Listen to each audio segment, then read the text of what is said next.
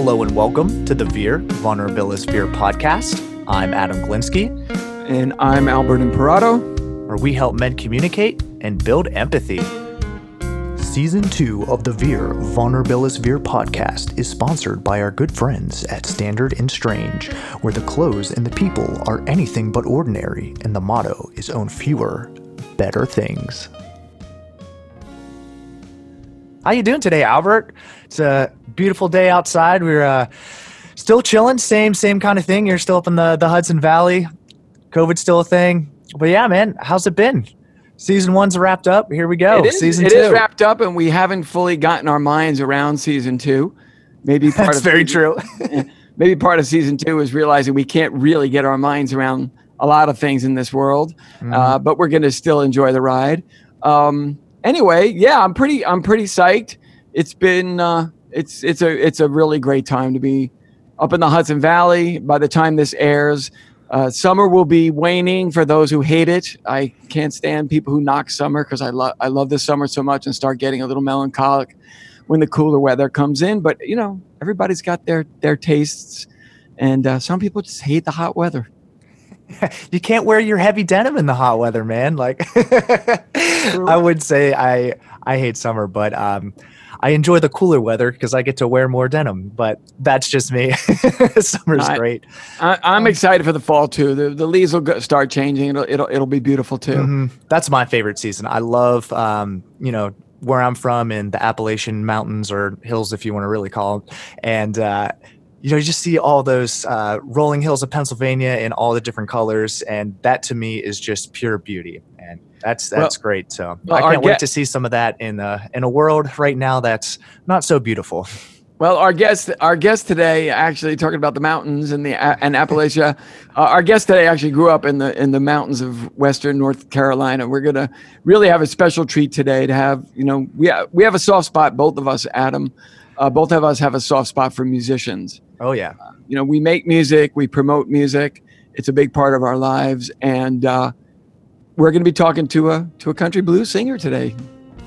Boo Ray is a Southern troubadour who has forged and honed his sound in South Georgia honky-tonks, Gulf Coast jukes, Nashville nightclubs, and Los Angeles songwriter joints. Hailing from the mountains of Western North Carolina and now spending equal parts time in Nashville, Los Angeles, and Athens, Georgia. Boo Ray has released 5 commercial albums, including Bad News Travels Fast, 6 Weeks in a Motel, and Sea of Lights.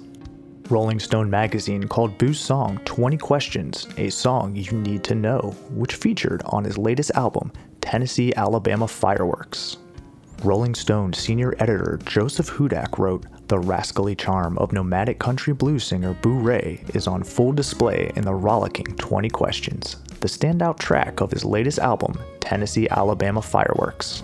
A strutting blast of Muscle Shoals R&B, the song teems with bright horns and slinky organ as Boo Ray tries in vain to fend off the incessant grilling by his rightfully suspicious and pissed off lover.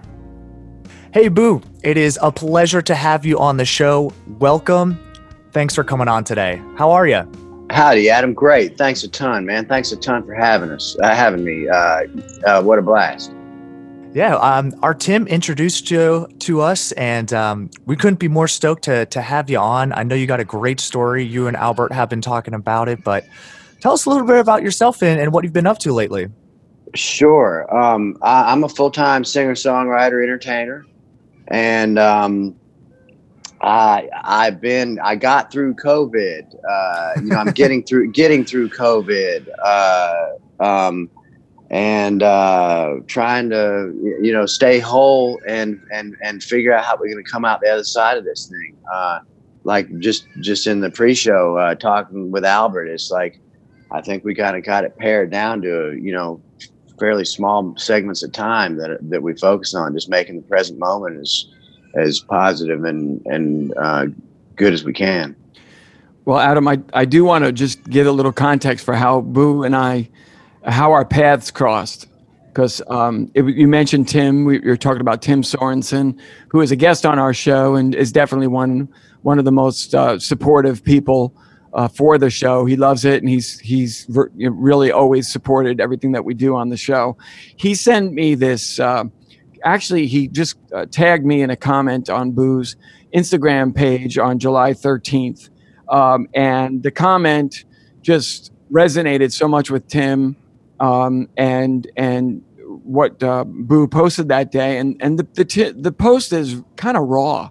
It's really full of the kind of expression of honesty, and that's so vulnerable. And the minute I finished reading it, I had started already to write to Boo directly and say, we would love to have you on the show, because I just absolutely loved what he wrote. It was very powerful. He talks about his heart being heavy and was hurting for the pain of his fellows, in particularly talking about COVID, the isolation that people are feeling, the people who are suffering through the disease itself, remembering them, because those people are being kind of forgotten in a certain way. We're getting swept up into other things and forgetting the actual suffering, which is a terrible thing. But Boo kind of carries it further and says in this post that he's a little worried that we're not really helping each other, that we're talking past each other, that we're escalating things, we're not listening, we're bringing, as he calls it, a drunken pool of trauma and drama into things that don't need them, and we're not being very helpful to each other. And towards the end of the post, he talks about just basically declaring that he's going to be a force for positivity, that he's going to still focus on positivity. At the end, he says, "We never outgrow the basics, There's beauty in the practice of good communication. There's clarity in a sober mind, and there's hope in the present moment. I choose to see the light right now." So that seemed very, very resonant with what we talk about week to week on the show. Absolutely. So you were with some friends. Something happened that triggered this post. Is there a memory attached to this post, or is this kind of where you're at more in general? And yeah, that was a general accumulation, Albert. The bad communication breakdowns and miscommunications that I'm seeing are many, and at the same time that it sounds as if I could be criticizing other people's handling of the world and situations. I'm real fortunate and grateful to have some great communication with lovely people that I am proud and honored to have in my life, including talking with you guys today about such important and untalked about subject matter. Yeah. Well, just not to throw you into the deep end of the pool. Please. That quote from your Instagram feed is kind of the deep end of the pool. But let's go back actually and just set it up a little bit and introduce you to our listeners. You grew up, you said, in the woods, in the mountains in western North Carolina. Tell us about that. Well, I mean, I did. We of course we had a house, and my dad built houses, and my mom had a restaurant, but it's real small up there, and it's like 5,500 feet above sea level, it's that corner of North Georgia, South Carolina, and North Carolina, right there where those three states come together. Which is the headwaters of the Chattooga River, which is where Alan Lomax recorded the Casters Valley Shape Singers, and where the movie Deliverance was shot. That part of Appalachia. And so it's this little bitty place. And as kids, man, I was unregulated and untethered. I was allowed to run out the front door in the morning at 7:30 and be gone until the sun went down at 7:30. The exact opposite of where we're at right now. Yeah. Into COVID. And my heart really goes out to these kids who, maybe the kids out in the country maybe are actually the ones who are benefiting, who are in the best situation where nature is the closest and they can find refuge there. So would you say you spent a lot of time kind of on your own? A bunch, yeah. It was a bunch. It was solitary. Up there, it wasn't like neighborhoods. Like running over to my buddy's place was, either a motorcycle ride through the woods to stay off the highways, but you get through back trails through the woods to a couple of different buddies' houses, or you have to have an adult take you over there. Yeah, I definitely feel that. Grew up. I mean, yours sounds a little bit smaller than my little town that I grew up in, but yeah, man, the back trails through the woods. I know those well. Of just okay, hey, let's trek up through this hill. I got to go down this path, and then make a right here, and then walk up a couple blocks, and I'm finally at my friend's house. And I know I found a little bit of tranquility and a little bit of just enjoyment of just being in the woods alone. I think there is a special kind of uniqueness that a lot of people in the city don't get. Because I mean, anything can really happen there. It's like like the deep sea, or like or in space. It's just like the woods is like its own environment, and you could see a bear, you could see a deer, you could see a turkey, whatever you want, like it's all living out there, and it's all its kind of own little special place. You said that you traveled in the backwoods. Did you have like your little area? Because I know for me, up top there was probably like a couple generations ago, there was just 3 logs put up in a little spot, and it used to be called Little Round Top, and then it kind of got there. But it seemed like back in the day that was where after school, the high schoolers went, probably smoked some cigarettes and drank some beer. And then, my generation kind of just found it and had it. But we had this little spot, and it was ours, and we loved it. Did you have one of those? Yeah, absolutely. And we all, I had a couple of periods of time where I built forts. We dug holes with a shovel down in the ground, and then covered up the top of them with a roof with plywood, with 4x8 sheets of plywood. And so we had this, which means that you could span a length, so the room could be 8 feet wide, essentially, or just under 8 feet wide, and then you span a 4-foot, but 4x8 piece of plywood across that, and then there's this southern thing too. I think the drive-by trucker. You guys drive-by truckers fans? You know about them? Drive-by truckers. I've heard of them. Yeah. Patterson Hood, the singer-songwriter, from the front man of that band. His dad is David Hood from the Muscle Shoals Swampers band, and he's an Alabama boy. But he talks in some of his Southern Gothic folklore writing. He talks. There's this expression about like just drinking by the tree, like the tree is a location with enough gravity and legitimacy to just that's where you go to drink. Yeah. Oh man. Yeah. So did you go to like a public school? Was there like a little school that you had to go travel to? I carpooled 25 miles down. As the crow flies, it's really only about 12 minutes away, but with these switchback roads and this dropping down 1,000 feet to 4,000 feet or something like that, it's it's 35-minute car ride, 25-minute car ride.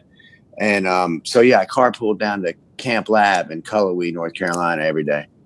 So tell us, obviously one of the big major events of your early teens is you discover the guitar. Yeah. You said you basically when we talked the other day, you said that you basically disappeared for a year. Yeah, a full song. But that's true. Real specifically, I disappeared for a summer. For like 3 or 4 months, I literally disappeared. Just I was in the room sitting cross-legged on the floor with a guitar in my hands for 3 or 4 months. And I just blocked myself in the room until when I came out of the room, I could play.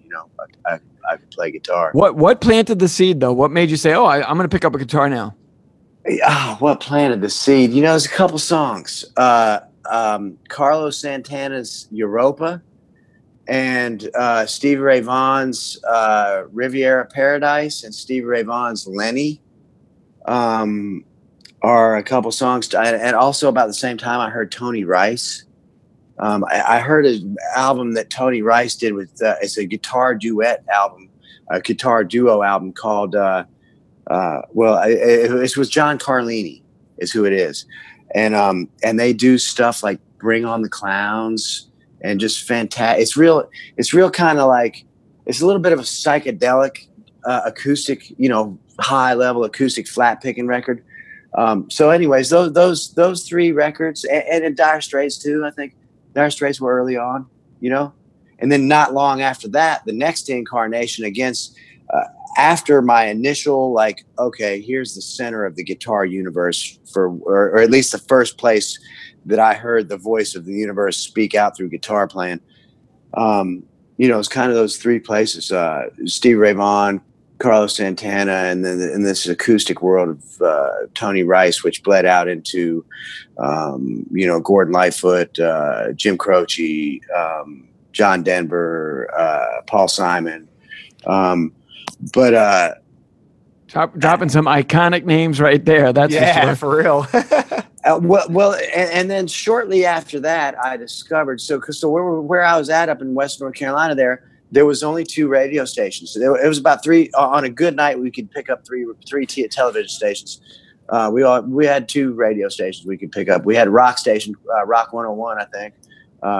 It was Rock 99X out of Atlanta. That's what it was.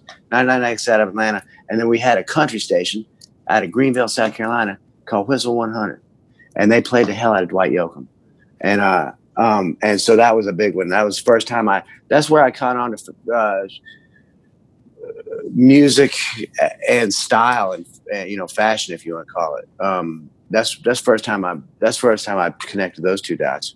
And were you dreaming already of hey, one day I want to be a musician? That's my life already. Yeah. Already having that dream. Hell yeah! I saw Smokey and the Bandit, and once I figured out that was a damn guitar player, I was like, hell, count me in. I'm in. I like all that shit. So, were you making music almost entirely on your own with your guitar, or were you jamming with friends? What was both? that like? Both. I was sitting down with some other guitar players, and there was a group of men who had there's a group of men who were super fine players, like really fine players.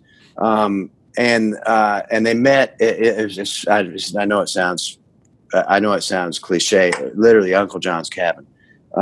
And John, my buddy John Warren was is a super fine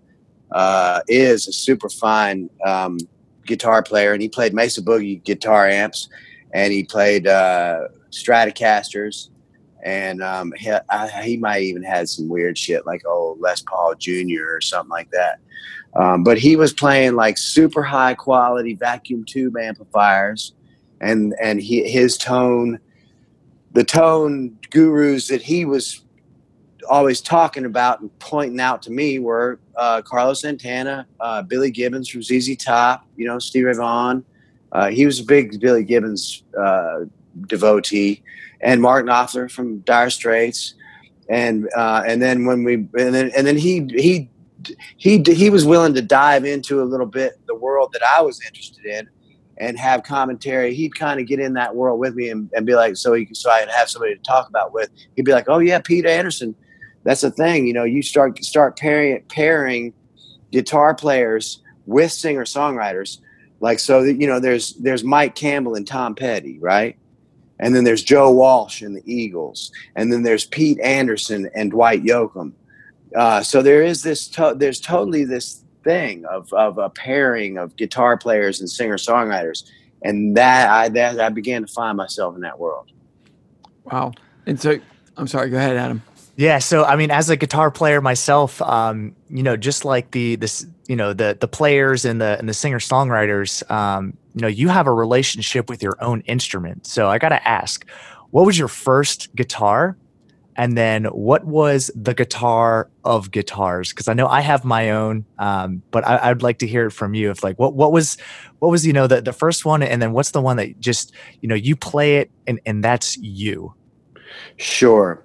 Okay. So my actual very first guitar was a damn weird ass Ovation.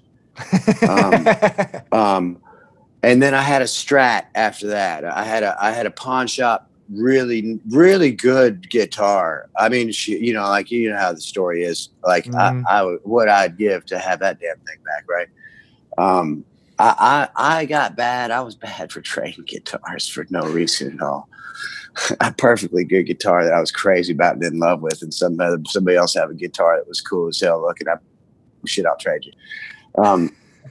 So I went through many stables of guitars in my first 5 years.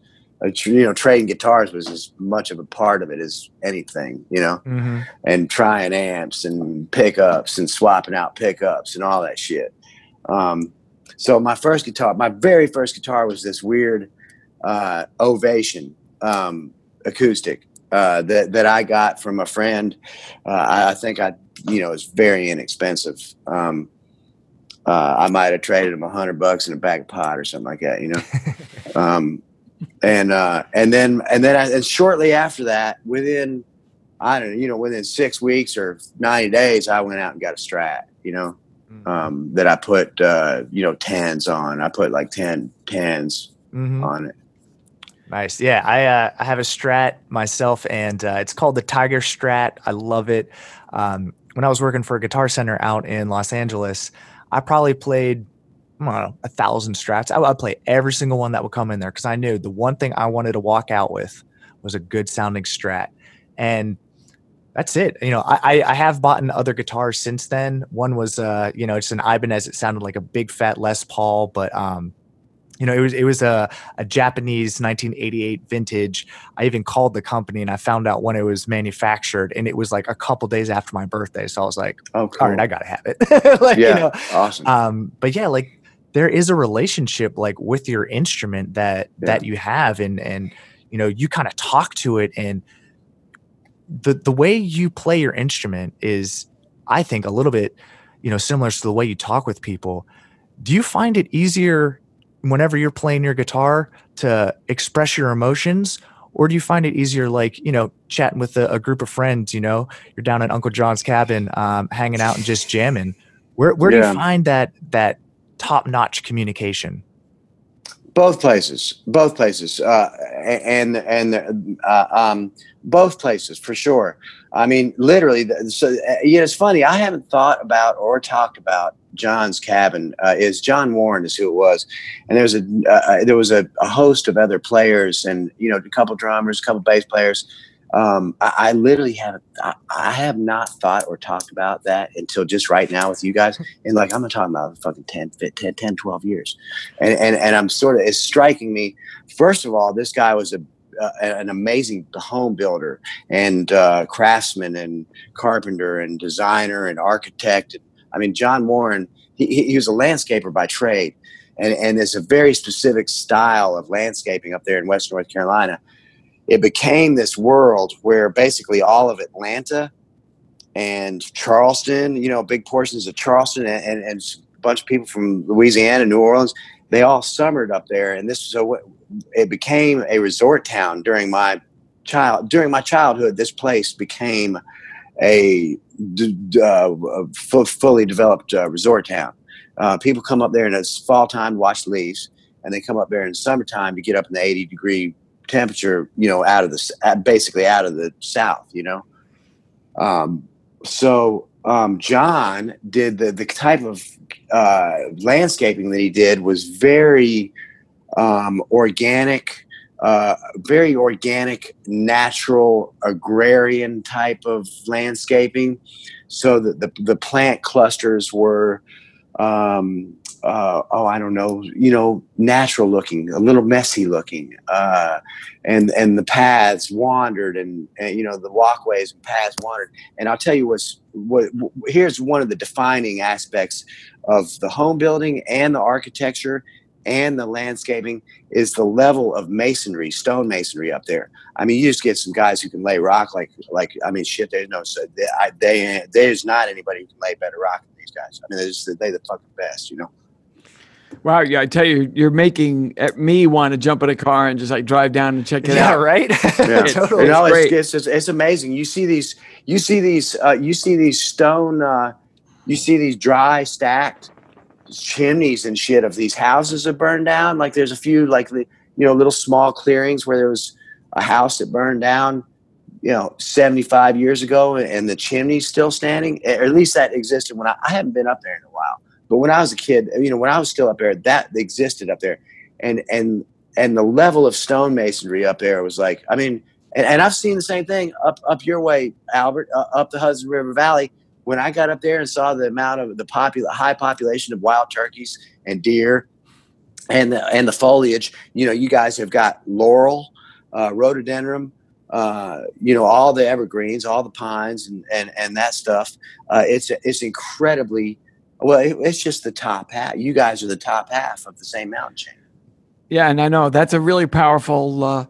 That's a really powerful thing to realize, how we're connected really by nature. Like, the closer you are to nature is the closer you are to your connections to other people, because that's like the grounding of all of us, which we forget at our peril. But I hate to do this, but I want to go back you've discovered your voice in this guitar at 15, but a year after this discovery is a really hard year in your life. And when you told me this in our pre-talk, I was really moved by this and kind of shaken by it. You told me that you had a series of losses, deaths, the year you turned 16, which is a very young age for someone to experience close death. You lost a father, you lost a stepfather, a grandfather, a cousin.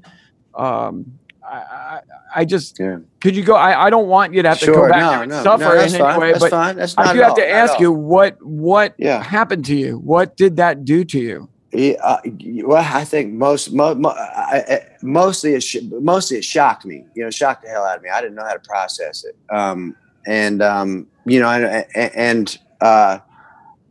My family's nice, smart people too. My mom and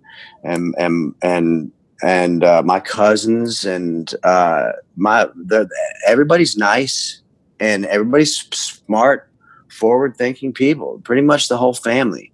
And even still, looking back, and I'm just kind of having this perspective right now as you ask the question. Even looking back.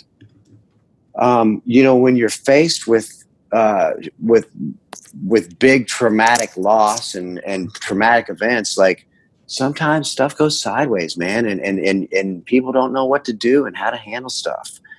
So anyways, that year, and in 10 or 11 months time, I lost my real father, who I was not close to, but lost my blood father, my stepfather, who raised me from the time that I was 3 till the time I was 16, my mom's dad, my grandfather, who spent a whole bunch of time with me and was a really, really wonderful guy and smart and real forward thinking and humanitarian, super, super great guy.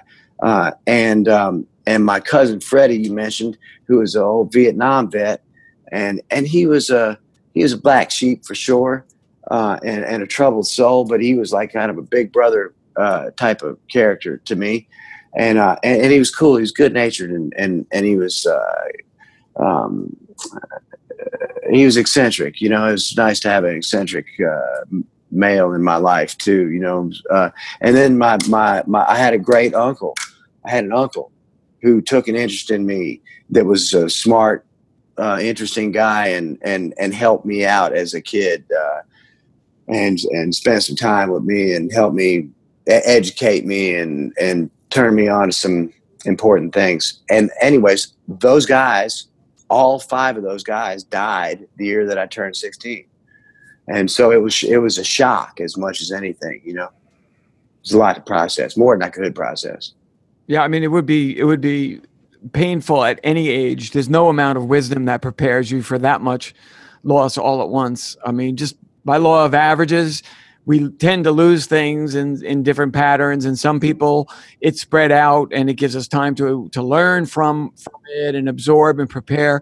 But when it's like a tsunami, you got a complete tsunami of loss in that year. So it looks like it really kind of upended your life. And what happened? You were obviously suffering and you were in pain, but you also, it seemed like from what you had mentioned to me in our pre-talk, that you began to have some kind of self-destructive behavior. Absolutely. I instinctively, without even thinking about it, I reached for a bottle of liquor just immediately. That's just, I mean, beyond the initial, I haven't thought about this in a long time either. I mean, really, I told you the story, but I didn't actually, when I retell that story, it's just kind of factual. You know what I mean? It's just a matter of regurgitating the factual information. But beyond the actual getting the news, of the traumatic event of getting the news and receiving the news and having the discussion with other family members that we've lost a family member, I think, within a number of hours after getting the news on the first one, my initial instinct was like, okay, we need to pour some liquor on the ground and we need to drink some liquor. Had you seen that kind of behavior to deal with a problem that came up? Or was yeah, absolutely. I mean, I grew up around cowboys and men's men, and yeah, that's, there was always a bottle of brandy around to celebrate or salute some occasion if it was called for. And I remember at one point I had a job. There was a few summers where my dad would have people over down at the barn and they'd hang out at night and kind of hang out, have a man's hang at the shop, and one of the sons of, or a couple of the sons of the other, of a couple of the other men that would show up at these things, we get to play and run around the barn and shit, with flashlights and, flashlights and a four-wheeler or three-wheeler at that time, a three-wheeler and a motorcycle and a farm truck. We had a damn blast. And one of the activities was that I bartended for the men. I'd go fetch them drinks. And I know I learned early on that if I make the drink too strong, they get tired and they want to go home too early. But then if I don't make the drink strong enough, they paying too much attention to what I'm doing and I get in trouble. But if I could pour just the right amount of liquor in these drinks, they would stay happily entertained and leave me alone to do whatever the hell I wanted to do. Yeah. but part of that was you were starting to drink. Like how I mean, you're 16 years old, but yeah, I turned upon losing all these men in my life. I instinctively grabbed a bottle of liquor as a solution, and that was a process of unraveling, a destructive process of unraveling that took about 10 years. So it was 10 years of you drinking, and what was happening? Was it progressively getting worse? You got deeper and deeper into it. I mean, and did you go back and forth thinking, hey, this is really destructive, I have to stop this? Or were you just so in it, you just kept going? I kept going. I mean, I kept going past the expiration date for sure. I'd say I probably had a real solid, I probably had a real solid good reason to stop or alter or significantly alter at least, by 5 years in, and I went another 5 years beyond that. For me personally, that's an interesting issue. It's like, what is problematic drinking, and how much and how. So that's an interesting subject matter that I've come across recently again too, and working with and talking to some other people. Is like, well, I don't know, how many times can you get so drunk you piss yourself that how many times does that happen before it's a problem? And then how many times a month or a week can you get blackout drunk and have it be okay and not a problem? I find, looking back and having 20/20 vision on it now, for me, in my case, those things were indicators right from the get-go. One of the first 3, 4, 5 times that I drank liquor, that I got blackout drunk. There's no doubt in my mind. And then I repeated that experience. Definitely more often than would be considered normal, looking back at it. But at that time, you're making music and your music's going along and you're writing songs, you're productive and you're doing things. Like where's the rest of your life as this side of your life is kind of out of control? Well, so I didn't get my music didn't get actually real productive for another couple of years. I mean, I started experimenting around, and I had different incarnations of bands, and just I worked in. I got to play around different ensembles with different people. I finally got my own incarnation of a band going a couple of years later, and on my first semester of college, and down in Cullowhee, North Carolina. I returned to Cullowhee to go to college. So here's what I'm saying is, I had a few years of productive musical time where I was really stretching and growing and learning. But previous to locking in and getting a band started, I was not real productive. I was drunk. I was drinking. That was the activity that I was really involved in. I mean, the time that I spent productive in music was, I don't know, I stole a few hours here and there that were productive, but it was largely I spent a lot of time listening to music and being drunk and living through that whole ritual. That was a ritual, Were you doing a lot of this pretty much on your own? Were there any friends and other people? Yeah. Both. I was a lone drinker from the get-go, and I also drank with friends. I mean, so take us to where the big part that comes next is that you get sober. What happened? Yeah. How did you make that transition? I had wound up down in Athens, Georgia, to get to a bigger cultural center than Cullowhee, and so I went down to Athens, Georgia, and I got in trouble. Like, I got in significant trouble the first time I had ever gotten in trouble with a cocaine charge and a drunk and disorderly charge, and I had a few charges racked up. And it was the first time I'd really gotten in trouble, and I found myself in an orange jumpsuit, which indicates a violent offender. And, so I was in a pod in a jail pod and cells with, murderers, rapists, armed robbers, that kind of thing. And that was shocking to wake up in that environment. And I said, oh shit, I'm in trouble for real. So, that gave me some open-mindedness and willingness to actually consider that maybe my drinking was a damn problem. Yeah, man, that is a very big wake-up call. What do you think after you kind of had that wake-up call that you associated with your drinking? I know for me in my late teenage years, it was all about like, I want to party, I want to be with friends, I want to see how fucked up I can get and make it home. Whenever you had the bottle, like what were you thinking about, like getting out of it? Like what was like from the top to bottom? Because I kind of feel bad. I got a glass of wine here, but this is like the coolest thing I get to do all week is hang out and talk. But what was your kind of like goal? Was it suppression of feelings or entertainment? What did you associate with kind of getting drunk? Sure, that's an interesting, great question. I don't think that's way down the rabbit hole. That's a great question. So I think what I was going for. So looking back at it, it's funny, man.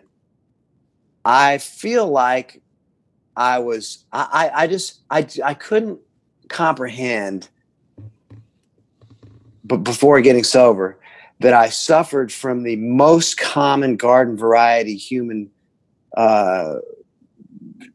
dysfunctions and ailments of things like inferiority complex and self-doubt and self-centered fear and social anxiety. I think, and the reason why one of the reasons why I couldn't see that is because I didn't want to be bodily and mentally different from my fellows.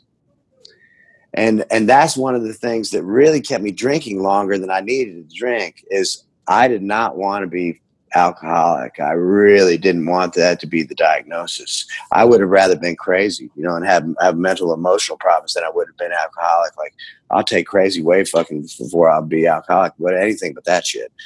And so you had the question you asked, what was my intention? Like, before I set out on these big wild and weekend episode with a bunch of buddies, the Great American Adventure, fucking Jack Kerouac, man. Mark Twain, and Huck in my imagined later years with Huck and a bottle of brandy, and catching a buzz and spirit, becoming imbued with the spirit, the great legend of the god of alcohol, my God, Bacchus. I was hooked from the stories way before I ever drank it. Well, hooked. Yeah, I mean, there's a huge rush. I mean, it's adrenaline. You're seeing how close you can get to the edge without falling off, and you're just kind of taking baby steps, this drink, that drink, this pill, that pill, this, joint, that joint, this line, that line, and how close can I get to the edge, and just really truly live before I fall off. And one thing that you said in your post was kind of about appreciating Buddhism, and that's sort of how centered can you be? So we're in sobriety. How do you find that rush, that living on the edge now that alcohol is out of the picture? It's a different thing. Is the most accurate way I could describe that is just a different experience. So here's what I found that, and I've had a couple of life experiences that I could not repeat or recreate, that I truly consider they were epic life experiences, and there was alcohol and drugs involved. I could not repeat these experiences, nor would I want to at this point in my life either. But essentially, I see these the alcohol and drug fueled experiences. I don't have any regrets. It took what it took for me to get where I am, but I find that the quality and the quality of the experience, the quality of sober experiences is just far better. The level of intelligence, the level of communication, the value of them, the emotional and spiritual value, the amount of learning that happens is so far greater sober. So the childhood experiences that I had, early on, the first time I got drunk was, I don't know. It's just, that's a crazy thing. The emphasis is entirely put in the wrong place by us as a culture. We idolize and romanticize the drunkenness. We romanticize this shit, and it's for a small portion of people. I think there are these epic epiphany experiences that we have as humans experiencing alcohol. I think for the majority of people, and here's why I say the majority. I'm getting heavy here. We consider the prison population of 13 million, right? If we then consider how many of these 13 million, what percentage are real criminals? So what percentage are rapists, murderers, serial killers? And if we consider those, what percentage are they? And so and I predict these percentages out of thin air, guesstimating my ass off. And I'm trying to I'm going to try to over guesstimate just to prove that I'm being reasonable, and I'm not trying to prove a point. Mm-hmm. Okay. So let's say 5% of this 13 million are serial killers. I don't think it's that many. It's a way smaller number, but let's just for the sake of argument that it's 5%. Let's say 5% of them are murderers. I don't think that's accurate either. And let's say 5% of them are rapists. I don't think I think it's a smaller number. All three of those groups of people, I think, are smaller numbers. But let's add in another 5% for just other criminal activity that we can't define. So let's say that 20% of the 13 million people are actual criminals. That means that 80% are something else. And then, so if you ask yourself, what is that percentage? What are they? And if we go a little bit further down the rabbit hole, what we come to find out is they're all drug and alcohol related. 80% of the prison population in our country is drug and alcohol related. So just take that information, that fact, and that knowledge, set it off aside for a second. And then if we think about how about family dysfunction in our world, in our American culture, in our society, how much of family dysfunction is due to drugs and alcohol? And I don't know about you guys and the families that you know and the experiences that you guys have in your personal lifetime experience, but for me, outside of my family, also a whole bunch of the family dysfunction, broken families, divorces, family tragedies, financial tragedies, all of it.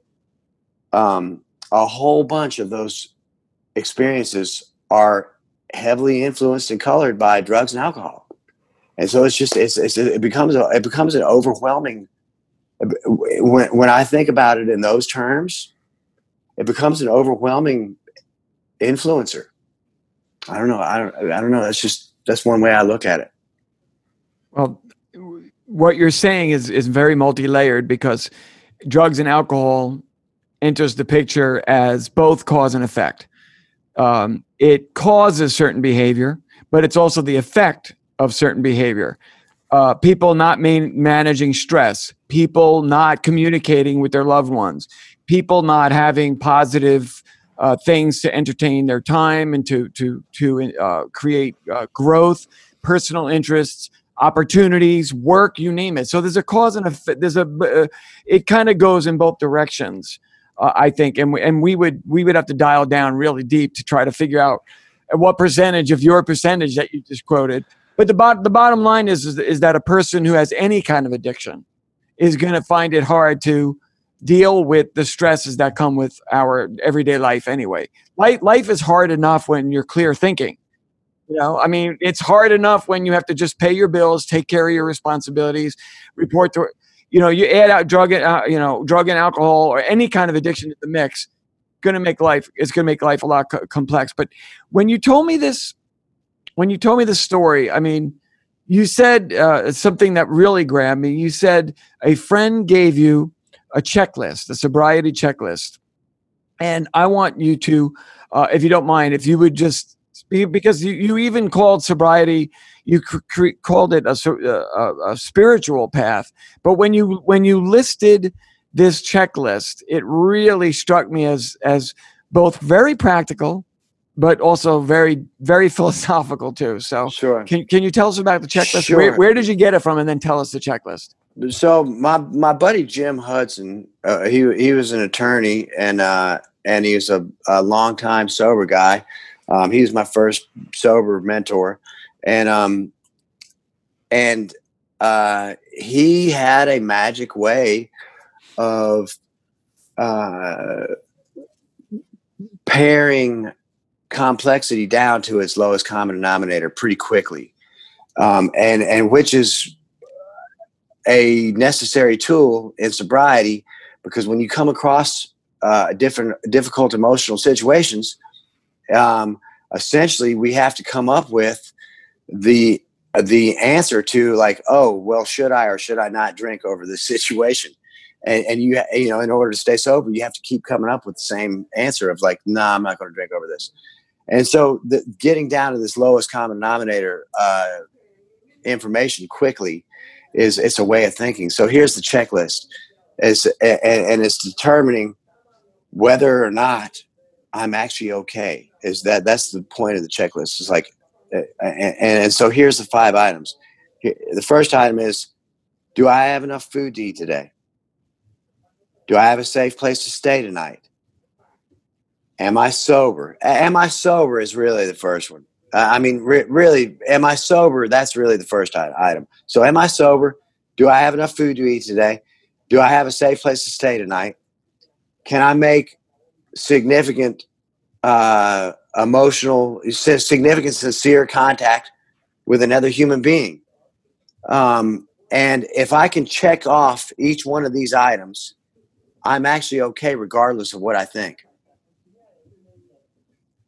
And that was an epiphany to me, like you're saying, that changed, that transformed my life. That's a great checklist. Isn't that great, Adam? The minute he told me that, it's like, I cannot wait to share that one with Adam. It's crystal clear. Yeah. My favorite part is you don't have to think. You don't have to, if your brain could be racing, but you just have to answer the questions you can answer. Yeah. Which I think is really powerful. My thing in there is the last one is, do you have someone that you can communicate with? That's huge. I mean, I know that, for me, like listening is such a big thing. And, I try to respect and honor listening as much as possible. When you were getting sober, your friend, you were able to really talk with him and, feel listened to. Whenever you were having a harder time, like, how did it feel to like let out those emotions, however they came out, and truly be listened to? Yeah, it was great. I mean, you can't top. For me, it's a great point you make. That's where the trust is in the empathy, right? If I feel that somebody understands and is empathetic to my experience, then I'm willing to reveal. If I think that if I feel like I'm being judged or something like that, then I'm no longer being willing to reveal. So yeah, that was an important thing. And so, this sober experience and the basis of this sober friendship was a new thing to me. It was maybe the first in my life, or one of the first, one of the first that I was aware of. I had a couple. I had a good mentor, and my dad was great too. I had some good relationships going until I was 16. That whole year that I was 16, I mean, it shook my snow globe so hard that and then I spent, those 10 years that I drank. Those 10 years that I drank were, I had that year that I turned 16, scrambled my snow globe, shook my snow globe real hard, and then I further warped my own mind with drugs and alcohol. It compounded the problem. So when I came across an empathetic, intelligent, empathetic communication with another person, it was an epiphany.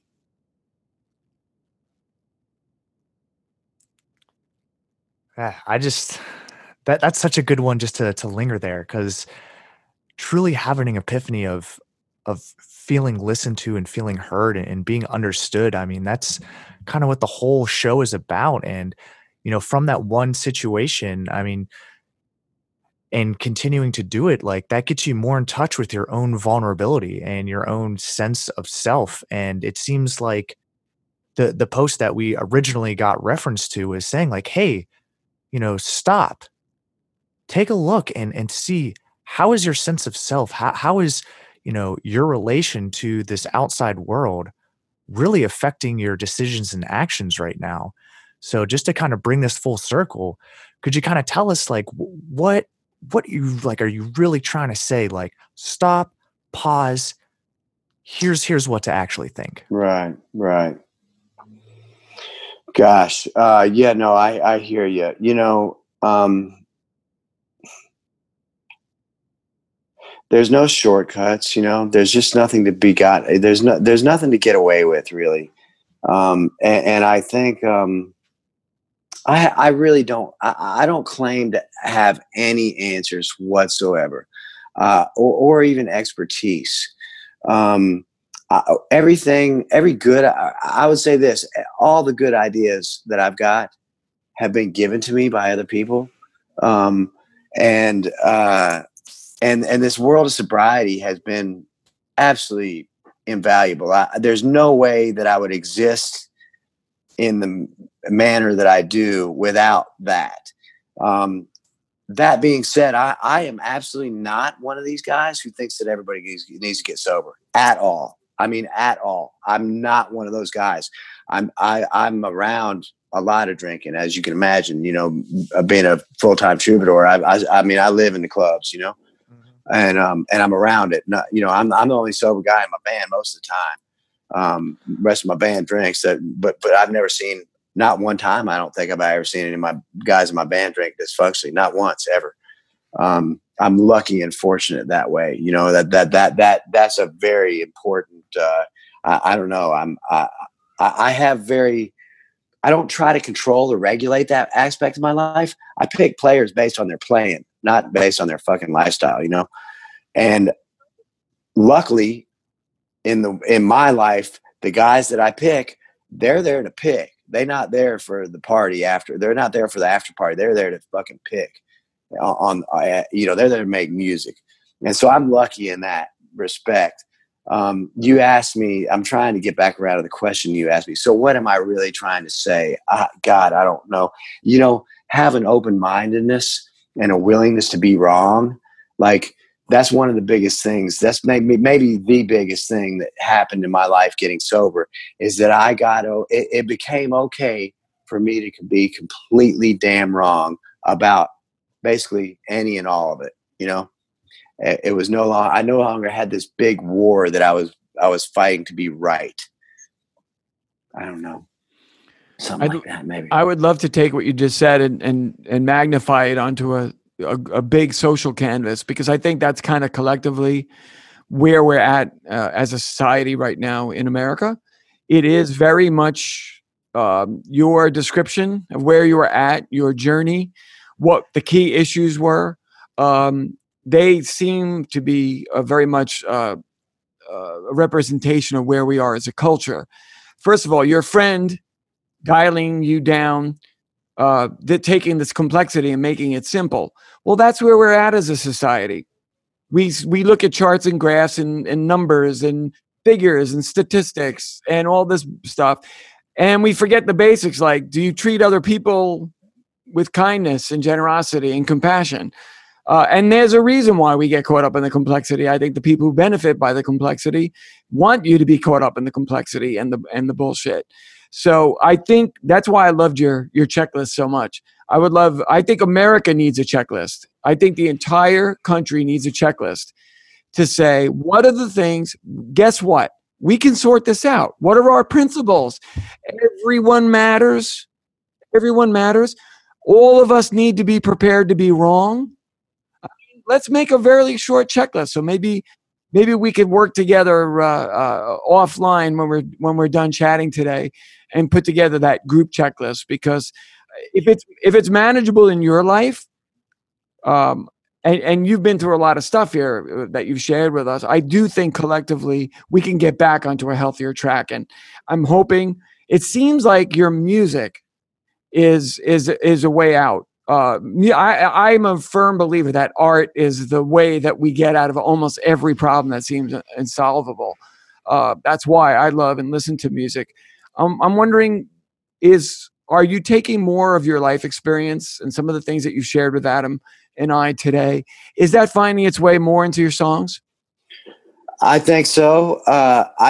You know, I've got, for lack of a better way to describe it, so my prayer regarding my regarding being the steward of my whatever talent or vehicle it is that I am musically and as a songwriter and stuff like that. My uh, uh, God, please let me be a vehicle of songs that inspire people and express your power and love. God, please let me sing well enough. God, please let me sing strong enough and play well enough to present these songs to the public. And that's basically my prayer about concerning my, being the steward of the player and songwriter and singer that I am. God, please let me be a vehicle of songs that inspire people, express your power and love. And please let me sing well enough, sing strong enough and play well enough to present these songs to the public. So from there, what I've been finding is that, yes, absolutely. These things, the vulnerability, I think you guys are really on to something, the courage to be vulnerable and allow yourself. I'm still learning. There's some places where I have not learned yet how to protect myself. And I've gotten my ass chewed up out here, in recent years, emotionally, but it's been worth it. I'm also saying this. I'm here to say this. The mistakes that I've made in the past recent years, I've been attempting to be vulnerable, but I've been, I've still had people pleasing as part of as a little bit of a wrong maneuver I was making along the way. And that got my ass burned a little bit here and there, but I kept being willing to be vulnerable. I kept choosing, ultimately, look, love is God, love, Buddha, whatever you want to call it, love. I kept relentlessly choosing that.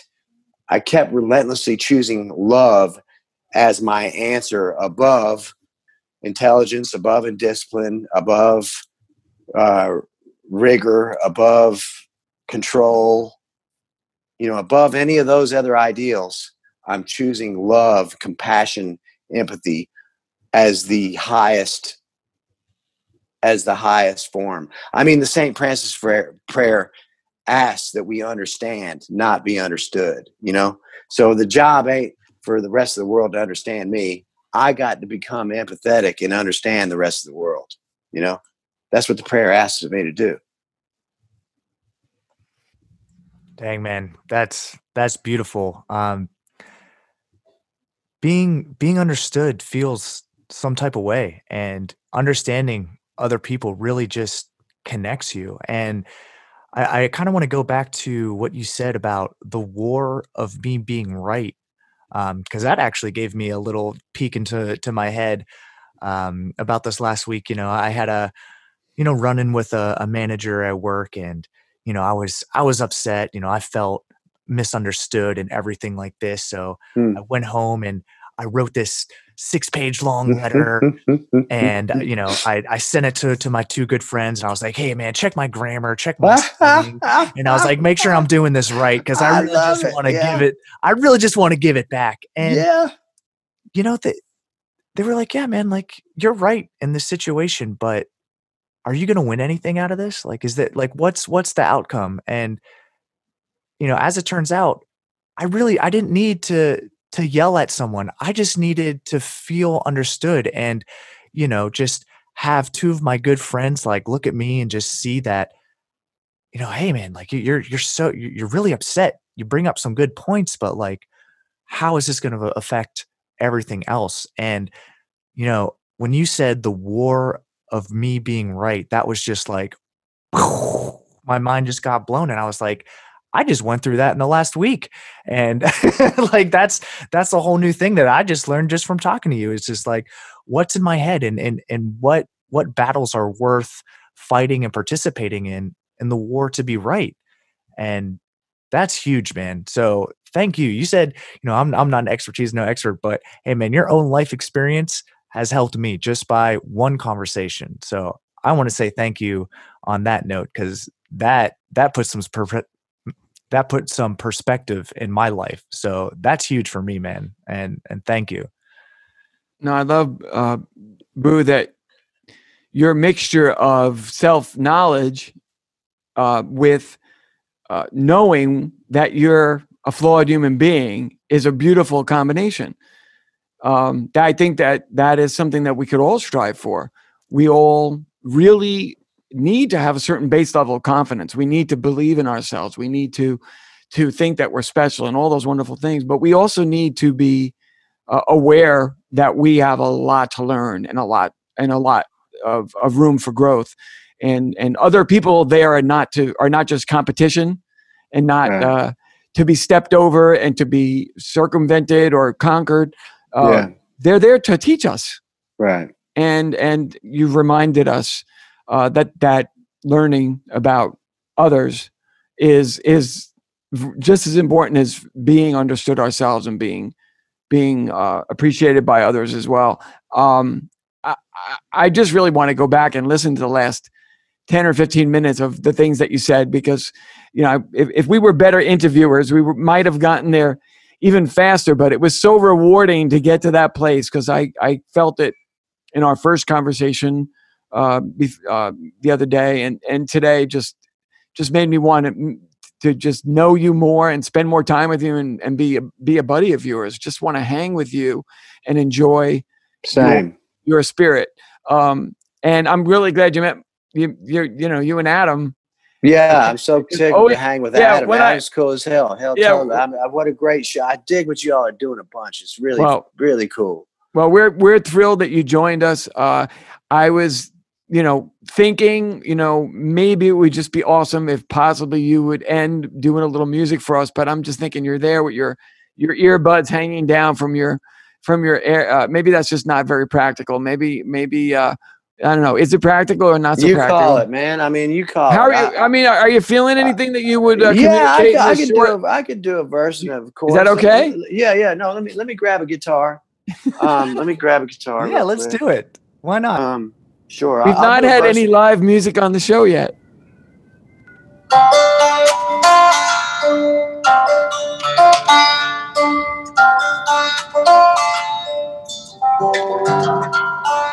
How's that sound?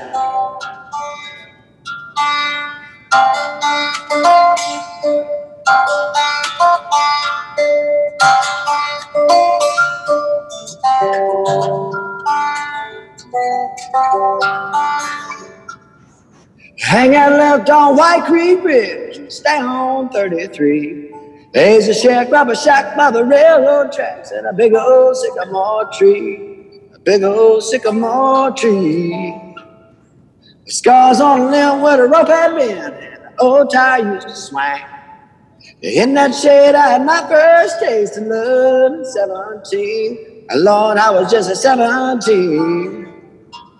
In another life with a Boy Scout knife, made a pleasure in the bar, a lasting monument to you and me. We both swore forever as I carved 4 letters in a heart, 4 letters in a heart, 4 letters in a heart, 4 letters in a heart.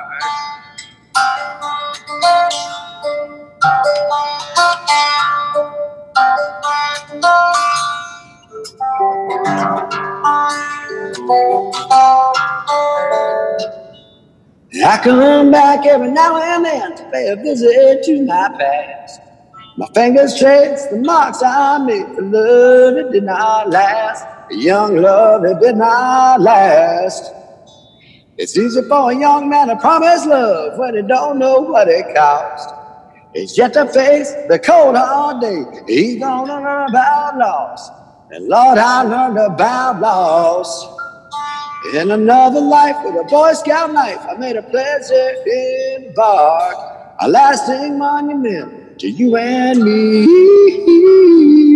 We both swore forever as I carved 4 letters in a heart, 4 letters in a heart, 4 letters in a heart, 4 letters in a heart.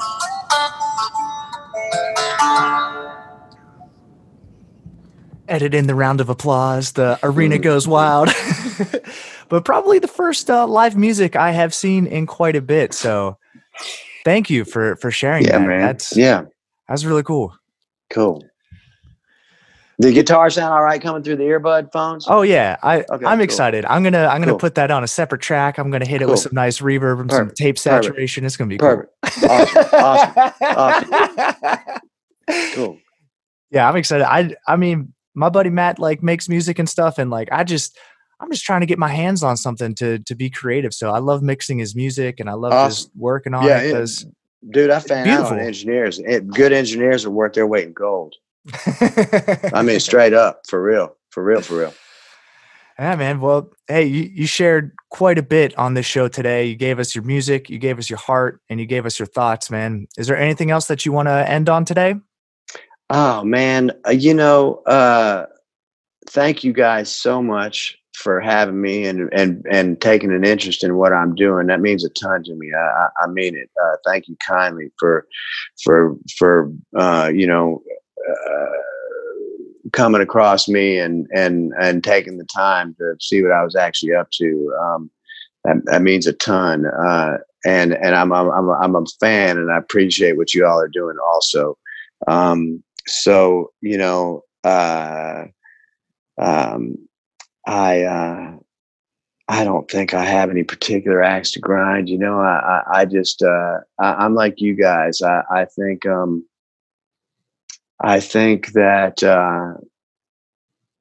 that what you guys are doing in this subject matter is of incredible importance right now to create an environment where communication can begin, and healing can begin happening and all that stuff. We as a society, we're so emotionally mangled right now. It's just it's difficult, and it's traumatic, and it's a shame, and it's painful, and it's all that shit. And so you guys, I consider to be, front edge. You guys, Nucci Space, David's Den. There's some mental health kind of altruistic and movements and groups, small groups of people that are doing, and I consider you to be part of that nucleus with what you guys are doing here. Maybe can we do another thing sometime? We didn't even get talking about boots and denim, and I mean, yeah. I got an H Bar C shirt line, like H Bar C, the ranch wear. Like I've got a H Bar C shirt line, and I'm an Olathe Boot Company endorser. And there's a couple clothiers here in Nashville that make all my troubadour suits and stuff. So I'd love to talk bespoke footwear, and well, we could talk about that, but we could also have you make a guest appearance on some of our Instagram feeds and get you out there into the denim boots world that we reach with our feeds. I'm definitely going to do a profile about that, but you're definitely welcome to come back, and we could talk about whatever it is you want to talk about. No, I do remember you had a pair of really cool new boots, and they were a pretty substantial pair of boots, and I was like, if those were a gift, this dude's just gotten hooked up big time. that company's been taking care of me for since 2010. They send me boots on the regular, so every year since 2010. They're interesting. They're a South Texas company, and so everything's handmade. And then H Bar C, they were H Bar C, John Travolta in Saturday Night Fever. That's a H Bar C shirt. They're a famous 70s Western wear brand. And a buddy, and it turns out this guy, they went defunct. And then a guy bought them, bought that company, is revitalizing the brand. I did a Christmas gift guide article in the Manual Guide. The Manual Guide is like a men's health magazine. Like a few years ago, I did this article, and at some point in the article, I said, "Yeah, and get your sweetheart a vintage H Bar C shirt." I told the story. My granddad's been giving me H Bar C shirts since I turned 15 years old. I said I got a damn closet full of them. It's my favorite thing that I own.